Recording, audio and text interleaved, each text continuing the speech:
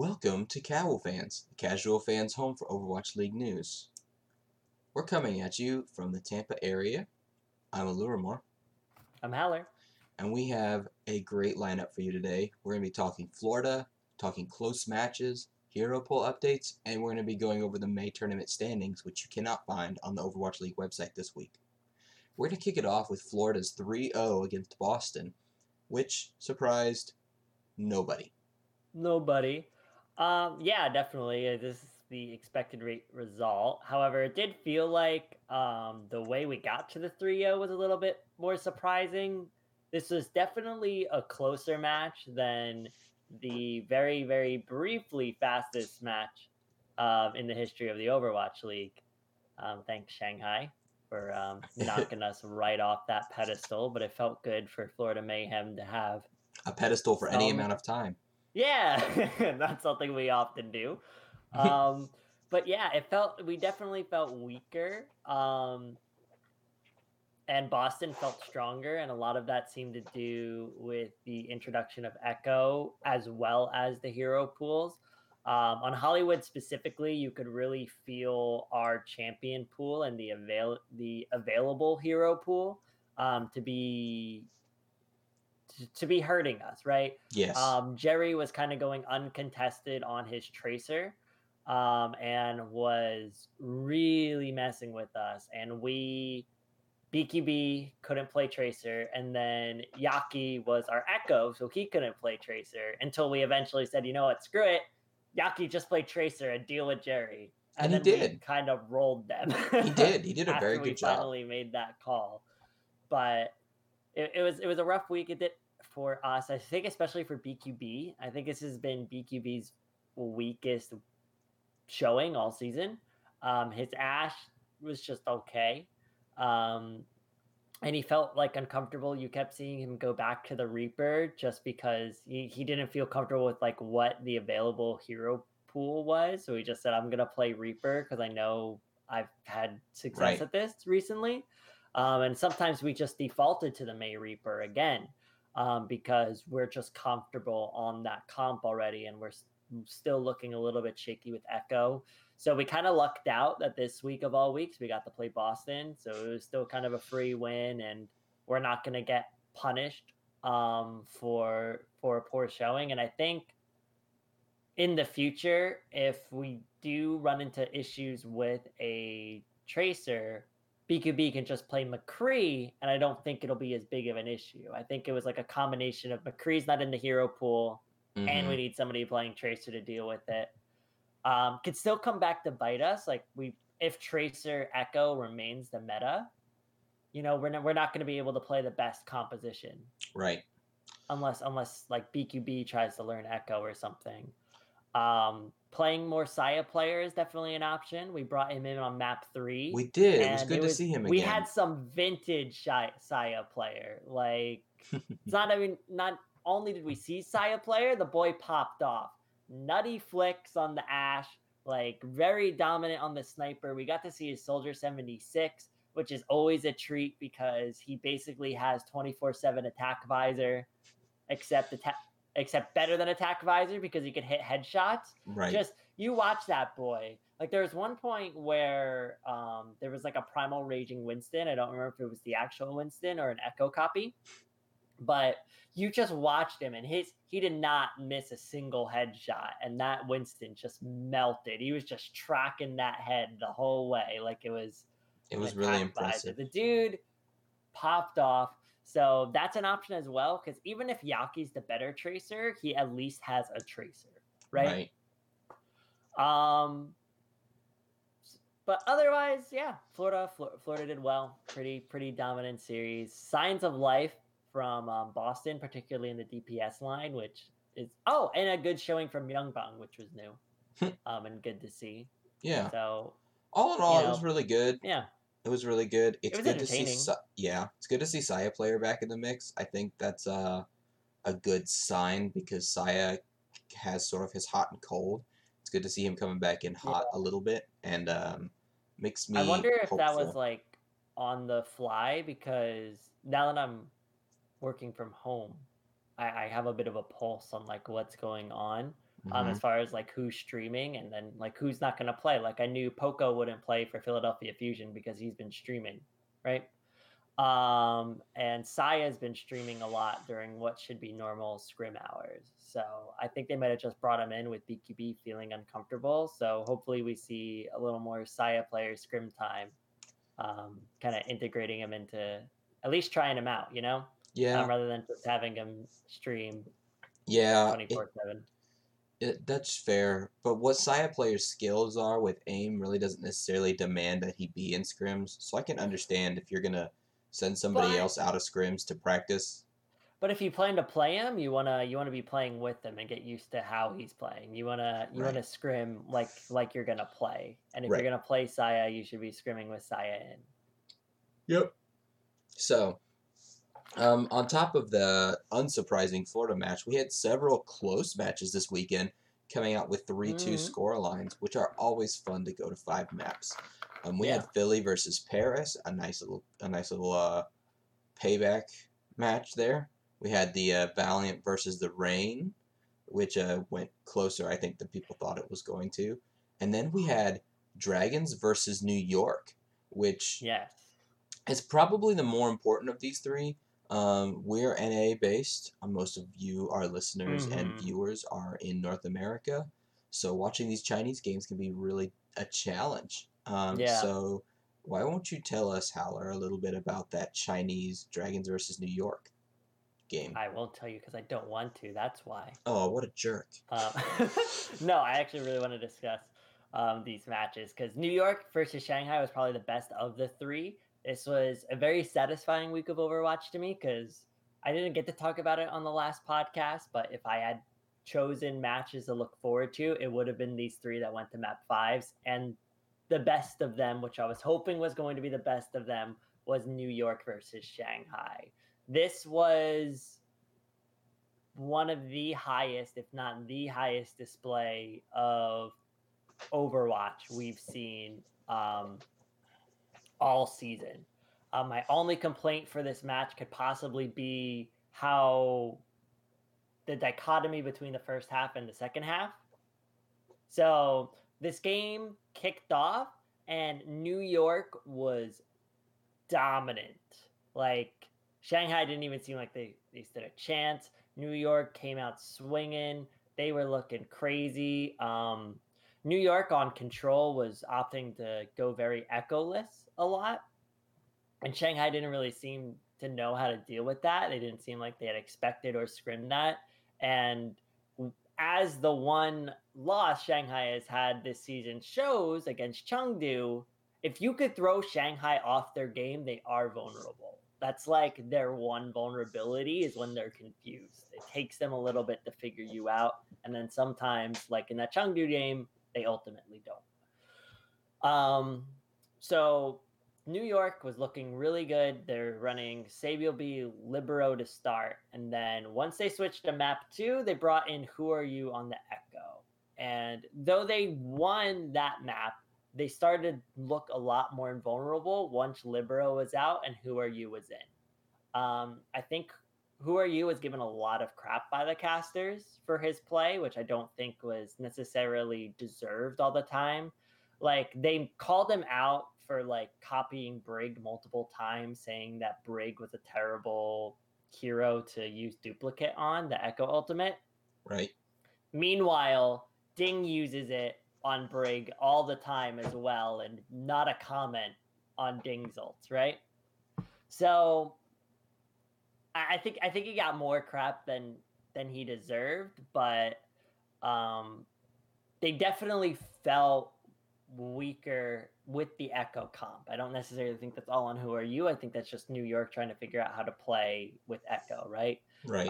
They did run some interesting comps that you didn't see anywhere else the entire week. So they ran Roadhog, which is almost unheard of this season.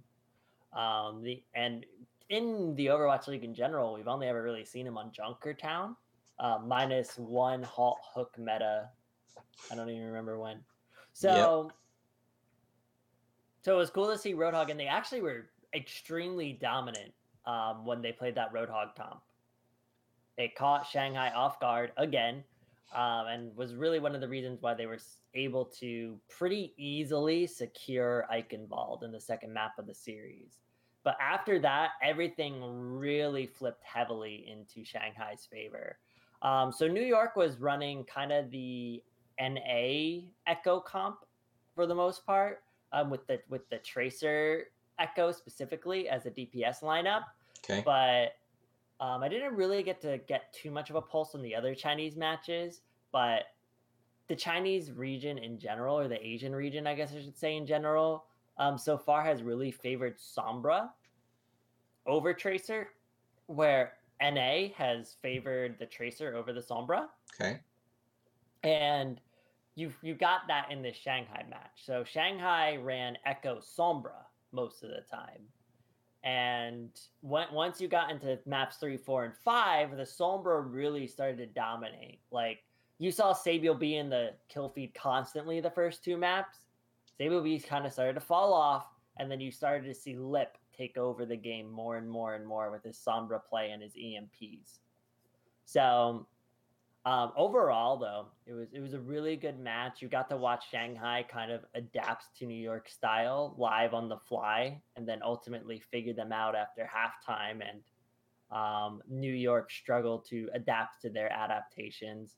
I think you got to really see Ding level up in real time too, which was fun to see on his Echo play. Like every map, Ding was a noticeably better Echo than he was the map previously, which it's always a treat when you get to watch someone improve like that live. Yeah, it's like watching anime, which Overwatch League is not. Exactly. Yep. And if any team is an anime, it's the Shanghai Dragons, right? That's true. 0-40 to best team in the league, ? Yeah. So it was overall a really entertaining match. So if you could go back and watch one match, probably that one or the Valiant match. Those are your matches to watch. Yeah. Let's go over some league movements here. We have the Vancouver Titans still kind of imploding on themselves. Yeah. So not the full implosion that is to be expected yet. No. The early crumblings have begun. They have, and there are retirements throughout the league. Some of them related to this, and some of them not related to this. So let's talk about those. Who are our retirees? Should I start with the big one or end with the big one? Start with that fat Social Security check, and then move on to the small one. So I got a check for $2 in the mail this weekend. I'll have you know. Wow. Yeah. If we want to talk about fat checks. Okay, so not worth the paper it's written on. The big one that everybody's been talking about, the true fire and brimstone moment. Even though it feels like there's been a lot this year, but this feels like the fieriest and the brimstoniest of them all. Overwatch League 2019 MVP, World Cup MVP, and Overwatch League champion Sinatraa retires from the Overwatch League to play Valorant for the Sentinels, the organization that used to help manage the Gladiators before parting with Cronky this year. Mm-hmm. So MVP's gone. We also saw Kelix leave the Overwatch League for reasons not fully stated. Based off what he wrote, it seems like this was more like stress. Right. It could be COVID related too, like being apart from his family during this period. It's a little bit unsure, but we lost Kelix, and then some former Overwatch pros or Overwatch League pros retired as well. So Swan, formerly of the Florida Mayhem, retired this week, and as did Nuss. Swan said he's retiring to join the Korean military. If you didn't know, all Koreans are required to serve in the Korean military for 2 years, sometime between the age of 18 and 28. Right. So Swan has, I guess, decided that he doesn't see a future in Overwatch and just wants to go ahead and knock out his military service. So no more Swan. And then we also saw Nuss. He's retiring to join a different esport, unspecified. So from now, but you kind of expect it to be Valorant given the Yeah. timing, but they didn't really specify. But Nuss, and I think Nuss is a bigger one than we give it credit for because that's two Overwatch League champions retiring in the same week, right? Yeah. Nuss isn't in the Overwatch League right now, but he did win 20 like with the London Spitfire roster in 2018. He's an inaugural season champion, and was one of the bigger surprises to not see in the Overwatch League this season. So it stinks to see some of your greatest players to grace your game leave it, Yeah. particularly in the case of Sinatra, right? Yes. So and I think this we is. I think these are definitely frustrating things. A lot of people are sort of calling that the league is dead and dying, and yeah there's some reasons for them to say that. Honestly, yeah but it's a rough year for everybody, for it's every not esport. dead, It's but not dead, but it's not in a good dying spot. maybe. Yeah. Something I think that is worth noting that I've said several times since Overwatch League started, is we are dealing with a bunch of young people who haven't had to Yes. put in a long-term commitment before. Yes. They didn't spend, we talked about when we talked to Doc Haskell sort of about these students who didn't spend their entire high school time coming up practicing their sport. And so they don't have that same Yep. kind of amount of they really just don't have the same level of dedication at this point. Not to say that they can't or that they're inferior, Right. because I don't think that. They just haven't had it ingrained into them like the traditional sports people have. I think Right. some of this is to be expected. The real problem that is going to come from this is less so with the actual players themselves retiring and more so with the fans' reactions to them. Mm-hmm. If our fans are gonna just cry out that the game is dead and they're all gonna move on and leave, that is going to kill Overwatch League, not Sinatra the MVP retiring, because so far Right. really he's had a pretty good lengthy run as far as esports is concerned. Yeah. I mean, he hit the scene running with Selfless, right? Yeah, And Selfless was a dominant team. So Sinatra has been dominant since 2017 Overwatch, which is just about basically the beginnings of it, right? right. Just ignoring like early 2016, but there weren't really major tournaments yet in 2016. So as far as once the esports scene really established itself, Sinatra's been there basically The whole since time. then. Mr. 150K, right? He's supposed to be this child prodigy picked up by the San Francisco Shock. Their entire team was built around him with the idea of him turning 18 and then having a strong season 2, and they were able to do that. He was able to achieve a lot, and honestly, it's rumored that there's a lot more money in the Valorant scene, as far as for players than there is in the Overwatch League right now. That's probably true Um, in general, like for all tiers of play, but I can't imagine that's actually true at the top tiers of play, with Overwatch having a minimum player salary and benefits right. built in. That Valor Well, that's I mean, that's not going to come through in a paycheck, but those they're are saying Valorant value. salaries are rivaling League of Legends salaries, and League of Legends salaries are multi-million-dollar contracts, which I don't think anybody in the Overwatch League is being paid $1 million. Hmm. I would expect the highest contract in the league to be 600K, and I think I'm over evaluating that. Wow. Okay. So I could see Sinatra being approached with this and seeing I can make more in a year than I'd make in 4 years with the Overwatch League.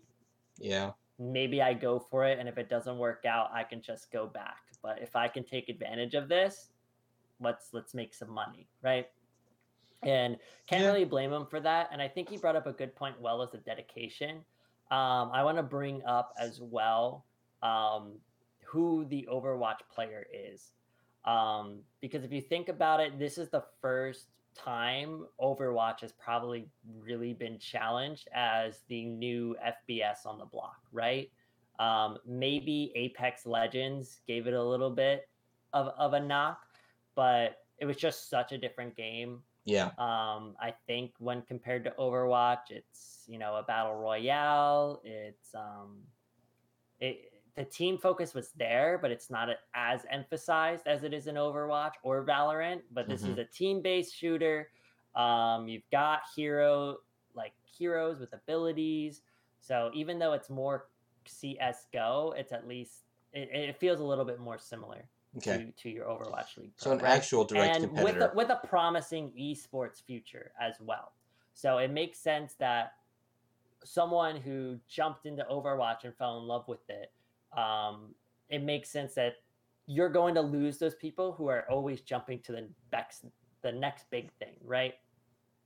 Yeah. That just happens. And now we're entering the stage of, okay, we're gonna rip off this Valorant band-aid, and that's gonna put us into a stage of Overwatch maturity. Of these are the players who are playing Overwatch because they want to play Overwatch, right? They're not just playing the Right. next game. They'll be a lot more dedicated to the title, I think. So Yeah. I think this was something that was going to happen to the game eventually.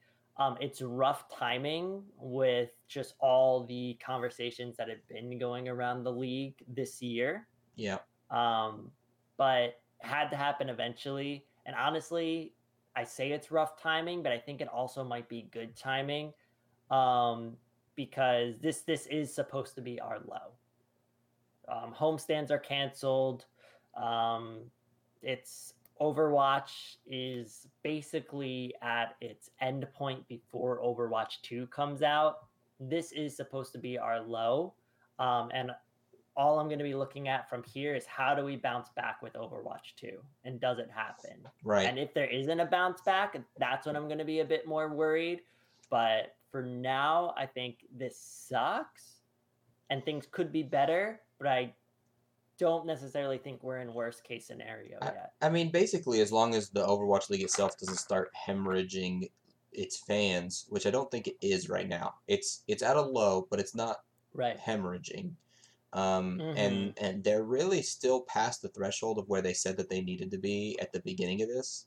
The beginning of this Right. really exploded more intensely than they expected it to. So Mm-hmm. there's a lot of factors going in here, and a lot of pieces of the puzzle, and it's supposed to take a while for you to build up something like the Overwatch League. It's not supposed to spring into action and suddenly be the greatest thing ever. It takes a while for that to develop as a piece of your culture and of Mm-hmm. what you're doing. So you're basically right. We just have to wait and see what happens next. We do have two new pickups. If you'll just briefly touch on them, then we're gonna move on Yeah, so from our Cruz league went to movements. Toronto. Um, Seems like a good pickup overall. Cruz hasn't been being played on Paris because FD God is FD one God. of the best Lucios we have in the league right now. Yeah. He's been the biggest surprise probably in the main support role. So overall, I think that's an upgrade for Toronto. So good on them. Excited to see how he looks like once they integrate him into the team. And then someone who was integrated into the team immediately was Paris Eternal picking up Fielder, who is a flex support player previously from the Contenders team, GC Busan Wave, which is where Edison comes from, Right. newly on the Atlanta Reign. So Fielder is never someone I really had too much opinion on. But he had an impressive showing. He was playing from Korea on 200 ping, and when they were playing against Philadelphia, he was very obviously the best player on Paris. He had an amazing performance. Yep. So he seems to have a really high ceiling, especially once they get him to NA. If they have plans to do that, I assume they do. Right. I'm excited to see what that kid could do. It seems like a very solid pickup. Although I'm very mad because I started Gray on my fantasy team, and then they announced on Saturday after rosters were locked that they picked up Fielder and then played him. So happy Rip. for Paris, but also Paris why? What are you gonna do? All right. Let's see here. Next up, Seoul Dynasty. They have gone from dominating with 3-0 victories right off the top of their season against good teams to 3-0 losses, two of which happened this week. Dominating to dismal, man. I mean, talk about feast or famine. No kidding. I mean, talk about a microcosm of the 2018-2019 London Spitfire team. Mm-hmm. So come out the gates roaring, dominating everyone. They have one bad loss, and then they tilt off the face of the earth. Like, I don't know what it is with the mental of this ex-London Spitfire squad, of this Gesture, Prophet, Badosin core, but this just inexplicable. How can you dominate like Gladiators, Valiant, and then one of the teams that dominated you this week? I think it was Guangzhou they played last week. Mm-hmm. I could double check that. And they dominated them before losing to Shanghai. And then they play Hangzhou and Guangzhou, who should be the weakest teams in the Asian region, minus maybe London, because we haven't seen them yet, right? Or not in a while, and not against the other Asian teams. And then you just look awful. Like, and one of the things that they looked so great about them was this team was coordinated, like absurdly so. You've got your flashbang, shatter combos that they were getting really well known for, which no other team could pull off, and that's like a split second of a window to be able to pull that off. And they were nailing it. They just look like the most coordinated team in the league, and LA looked like the least coordinated team in the league. Like, they're just, everybody's trying to carry, which seems like the classic London thing, right? They look like this scary coordinated team. Their dives are insane. Like, there's no way to beat them. They have these crazy Halt, Dragon Strike combos, like, or Halt combos in general. And then all of a sudden they start losing, and everyone feels like they need to carry because they all have carry potential. It's a huge overcorrection. That's not how you play as a team. It's a huge overcorrection that causes more problems than help. Yep. That's all it is. That's all it is. And they 3-0'd Hangzhou last week, not Guangzhou. But still. They still played them this week. They still played them and lost. Decimated. Dominated. Yeah. Yeah. So, I don't know. I mean, part of it could be Echo this week, right? Like, it's a different style of play. You got to get used to it. But it's just really bizarre to see a team go from looking so good to looking so bad. Yeah, it's pretty jarring. Yeah. Something that shouldn't be jarring, though. Hero pools are going to have an adjustment again, because we haven't had enough adjustments to hero pools. Hero pools are now using only Overwatch League data. Yep. Hallelujah. Yes, and in the game for the player base. Yep. Hero pools are now only affecting Masters and Grandmasters. That's right. So if the average affecting the lower rank, the average SR of your team has to be 3,500 or higher for hero pools to be impacting you, and they're going to match the Overwatch League hero pools. And when Overwatch League is not in season, they're going to use just the data from those games as well to create the hero pools. So it should be pretty good. This is how it should have stayed. I'm not sure why they changed this. This is a positive change for sure. Yeah. It feels like we're maybe one step away from hero pools being basically as ideal as they ever will be, and then we can finally decide: are we keeping these or are we not? Yeah. Right? Yeah. So I think we'll probably ride this out for the month. I would expect next month, especially if they continue doing this monthly tournaments format. Gosh, I hope not.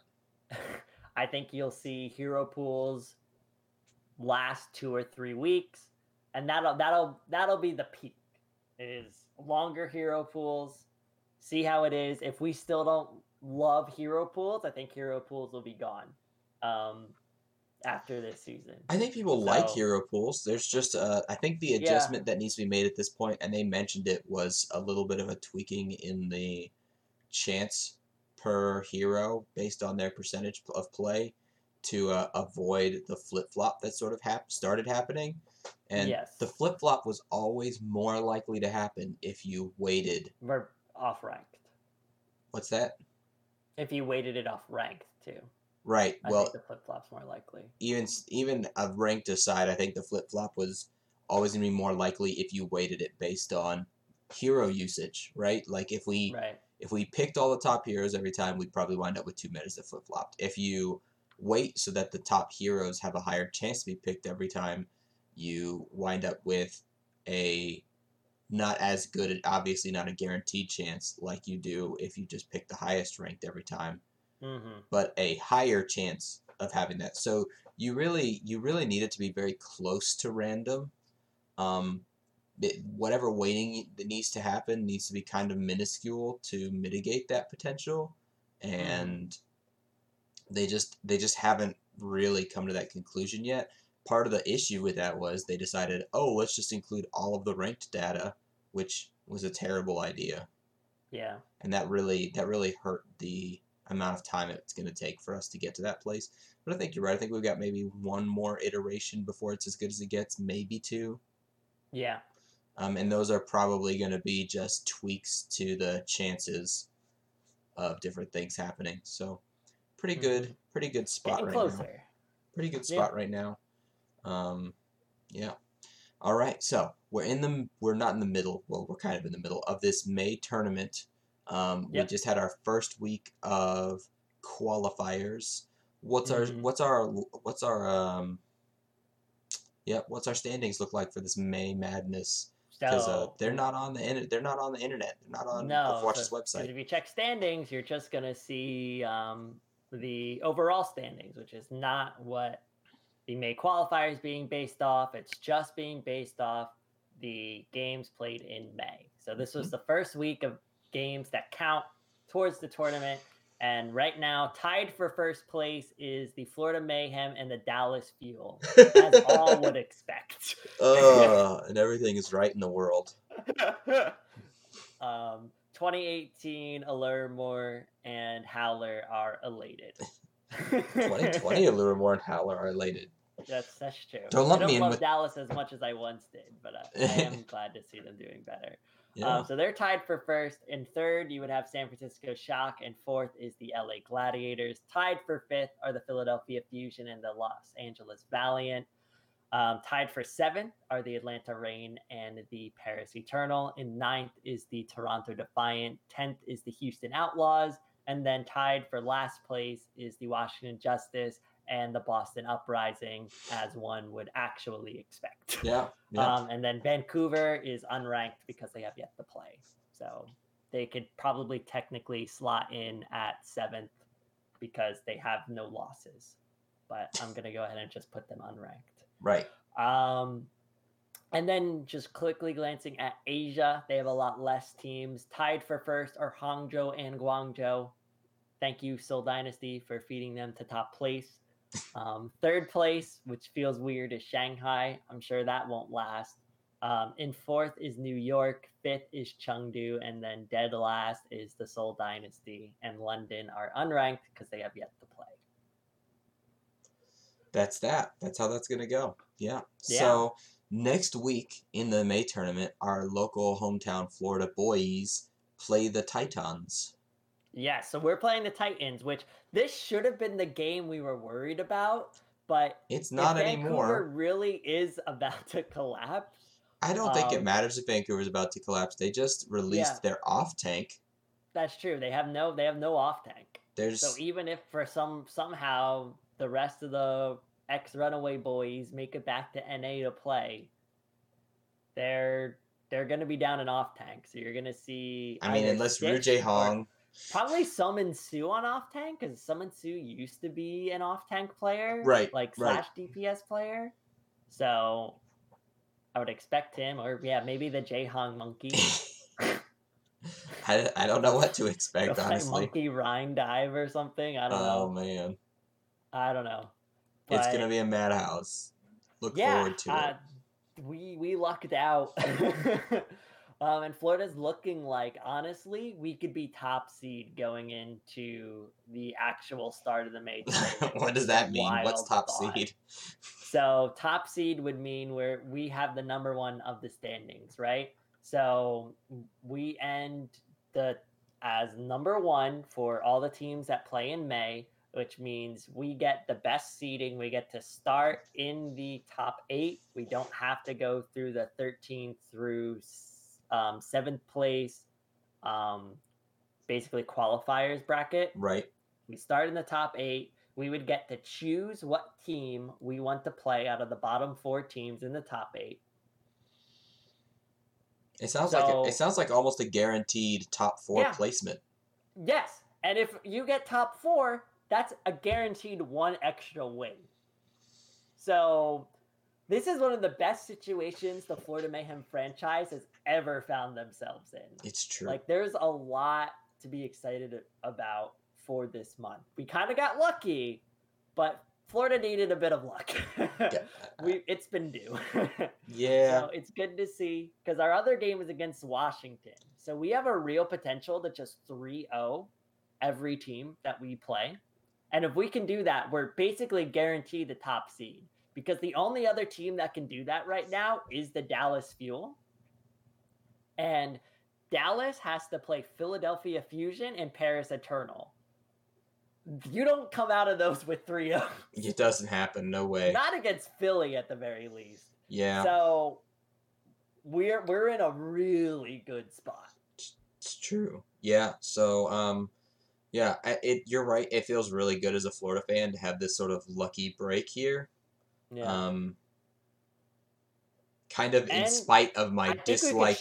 We could show some good things in the tournament too. Yeah. So we're gonna be underestimated going in. That's being a Florida fan, right? Right. We're always underestimated, but the top 4 is a real possibility, and maybe we go even further.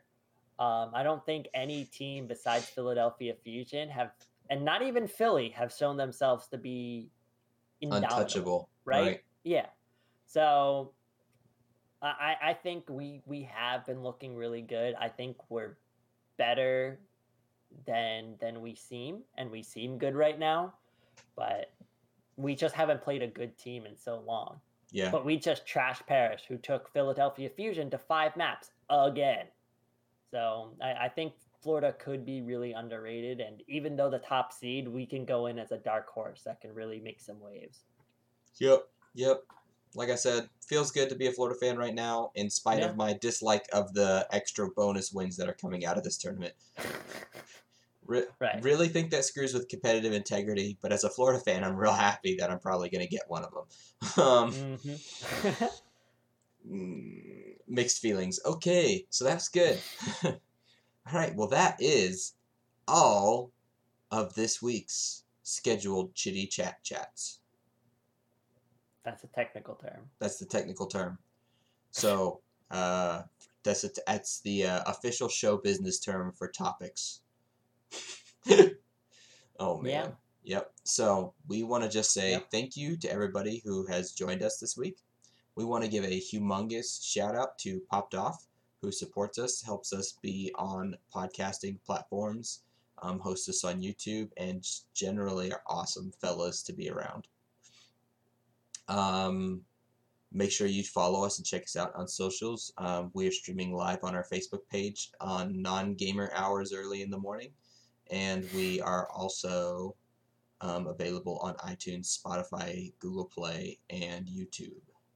So yeah, we have a good time. We like hanging out with y'all. Subscribe to us, watch us, tell your friends, have a good time. I'm Livermore. I'm Haller. And we will see you next week. Bye.